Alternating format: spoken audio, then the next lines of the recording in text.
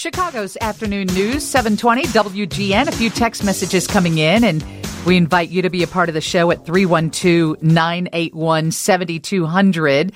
From 847, the other politicians spend their money on campaign ads. I'd vote for Willie if I could. 815, Lisa, please don't forget about the young man who was pulled off a bus. He is just as important as a female basketball player. These politicians should be working to free all Americans being held, not just famous people. He was definitely a subject of our show yesterday. We had his mom on the air. She's from Minnesota, and she joined us on Chicago's afternoon news. But we had yet to really talk about Brittany Griner. So it's not like we're focusing on just Brittany, but that news is starting to heat up today. That's why I brought it to your attention and everybody else's attention. Martin McLaughlin is on the phone. Martin represents the 52nd District in the state of Illinois. How are you today? Good afternoon, Lisa. Thanks for having me on today. So I understand that a lot of your constituents were calling because they found themselves victims of fraud when it came to unemployment benefits during the pandemic. And do we know the numbers of people in Illinois that have been affected by this?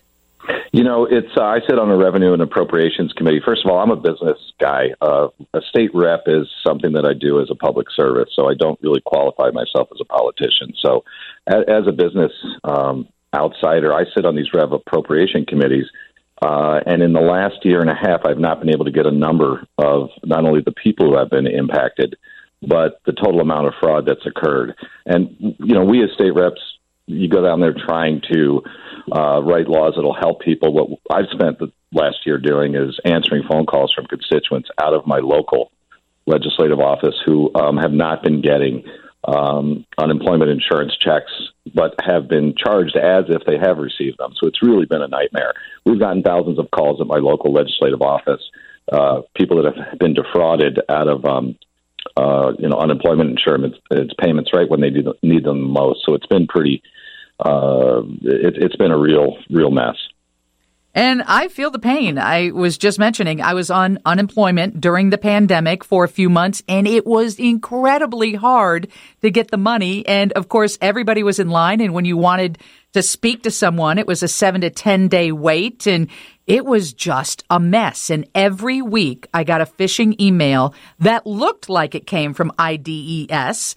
But I would go back and go, oh, no, this looks suspicious. So it was very easy for people to commit fraud because when you get a link like that, you're like, well, of course, I got to find out about my benefits. And it's a fraudulent person that's reaching out to you. And I understand on a nationwide basis that there were gangs involved in this. Did you see that in Illinois? Yeah, Department of Labor estimates $1.63 billion in fraudulent claims were paid out across all states. They estimated that in Illinois, the Department of Labor, federal agency, that we had over $429 million.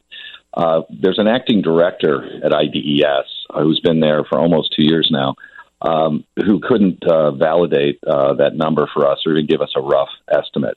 So we do know that there are millions, if not hundreds of millions of dollars of unemployment insurance benefits that were paid fraudulently, but we can't get an accurate number from the department head who is responsible for that. And what's worse, Lisa, is they asked us last year, almost 15 months ago, for an emergency allocation of $25 million for IT and some other services to assist in fraud detection. Well, we said, okay, great. We'll assist you with funding, taxpayer money to identify and stop this. But we want some metrics on, what you'll consider as successful. We haven't received those metrics. We allocated the money. We just had a meeting about a month ago, and we still can't get any answers, which is incredibly frustrating. And, this occurs across multiple agencies. The acting director title is really confusing me because many of these agencies have people that are temporarily assigned. I mean, there's more acting directors in Springfield right now than there are in Hollywood. I mean, I'm having a really difficult time trying to figure this out. We need people that will be permanently appointed where the buck stops on their desk so we as legislators can hold them accountable for the use of our tax dollars. Very frustrating. This is Martin McLaughlin. He represents a 52nd district. He's a businessman from Barrington, correct? And are you still the village president? No, I did that for 8 years at the high salary of $0 per year, total public service, and I was able to lower the tax levy 8 years in a row by running government like a business, which ruffled some feathers. But once everybody understood what we were doing, we were able to lower the levy about 30% in 8 years. If I could get a few of my friends on the other side of the aisle and in the General Assembly to think that way, maybe there'd be hope for the state. So that's really my reason for wanting to serve at this time in Springfield. I'm 57. I've got 5 daughters. I'm used to getting yelled at the kitchen table, so this is no different being in Springfield. What can people do? What can people in Illinois do if they feel that they're being, defrauded, that their money is going elsewhere? It's not going into their pocket or their key card.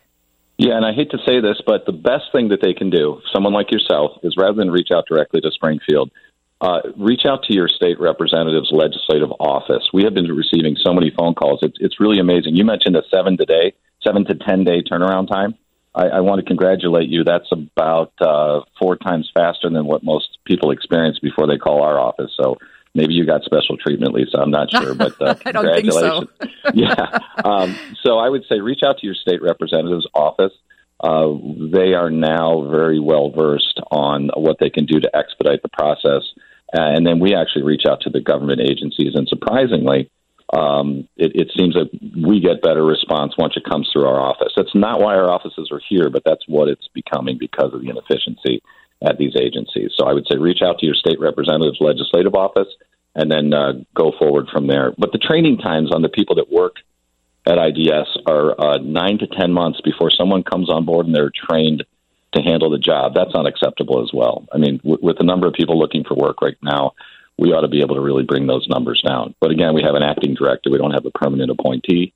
And I don't know if you filled out those forms. Even filling out the forms online is mind-boggling. So I can't imagine what kind of training you do need in order to manage all those forms and understand everything that has to be explained to people who might not even know how to fill out some of these things online. Yeah. I've got a question. The U.S. Department of Labor Inspector General, estimated that there was as much as $163 billion in pandemic unemployment benefits that were linked to fraud. Out of those 143,000 unemployment fraud complaints, the IG executed 450 search warrants and 749 fraud-related indictments. That's just a drop in the bucket. So when you do get the numbers for Illinois, are the resources there to investigate? Yeah, so I also, again, sitting on these revenue and appropriation committees, it got me in the right spot as a business guy. I'm a numbers guy. And we had Kwame Raoul come in last week, and he mentioned there were at least 4,000, I believe, cases that they're ready to either investigate or prosecute. So I believe on that end, we're probably in decent shape. The question is we've got to identify who was defrauded. One of the state reps, Keith Summers, who's retiring, a Republican state rep, received a 1099 for working at Home Depot. Keith does not work at Home Depot, and he went through the process that you've gone through. Saying, hey, I've received this in error. Someone fraudulently applied for unemployment insurance. And the worst part is many who didn't receive or were defrauded from it now have a 1099 problem if they can't get answers before April 15th. So Representative Summers reached out to IDES and said, this is fraud. Can we clean this up? And can I get this before April 15th? And the response he got was, well, we certainly hope we can get it by then. So it really compounds the problem by the agency taking so long to respond. And I agree with you. It's like reading Mandarin when you look at some of these forms. Nothing against our Mandarin friends out there, but I have a hard time speaking English occasionally. So any training that we can get that'll help, expedite the employees that are working there to help, the people that, like yourself, it's a terrible time when you lose your job and you really need help and assistance, and then to have this occur to you, it's almost like being kicked in the gut when you're down. So anything we can do to help expedite the response, I'm going to do the best I can. It's a bipartisan issue. Fred Crespo, who's a state rep, is the chairman of the committee, and he's not getting answers either from the director. So to me, it falls on leadership, Lisa. The governor appoints these people. They've got a supermajority. There's no reason why we shouldn't have permanent directors so we can hold them accountable. So I'd like to see that happen. Again, a lot of acting directors. I want people that are in a permanent position so the buck stops with them. And Representative Martin McLaughlin, 52nd District, thank you for joining us. We appreciate your input, and come back anytime. Thanks so much, Lisa. Appreciate it.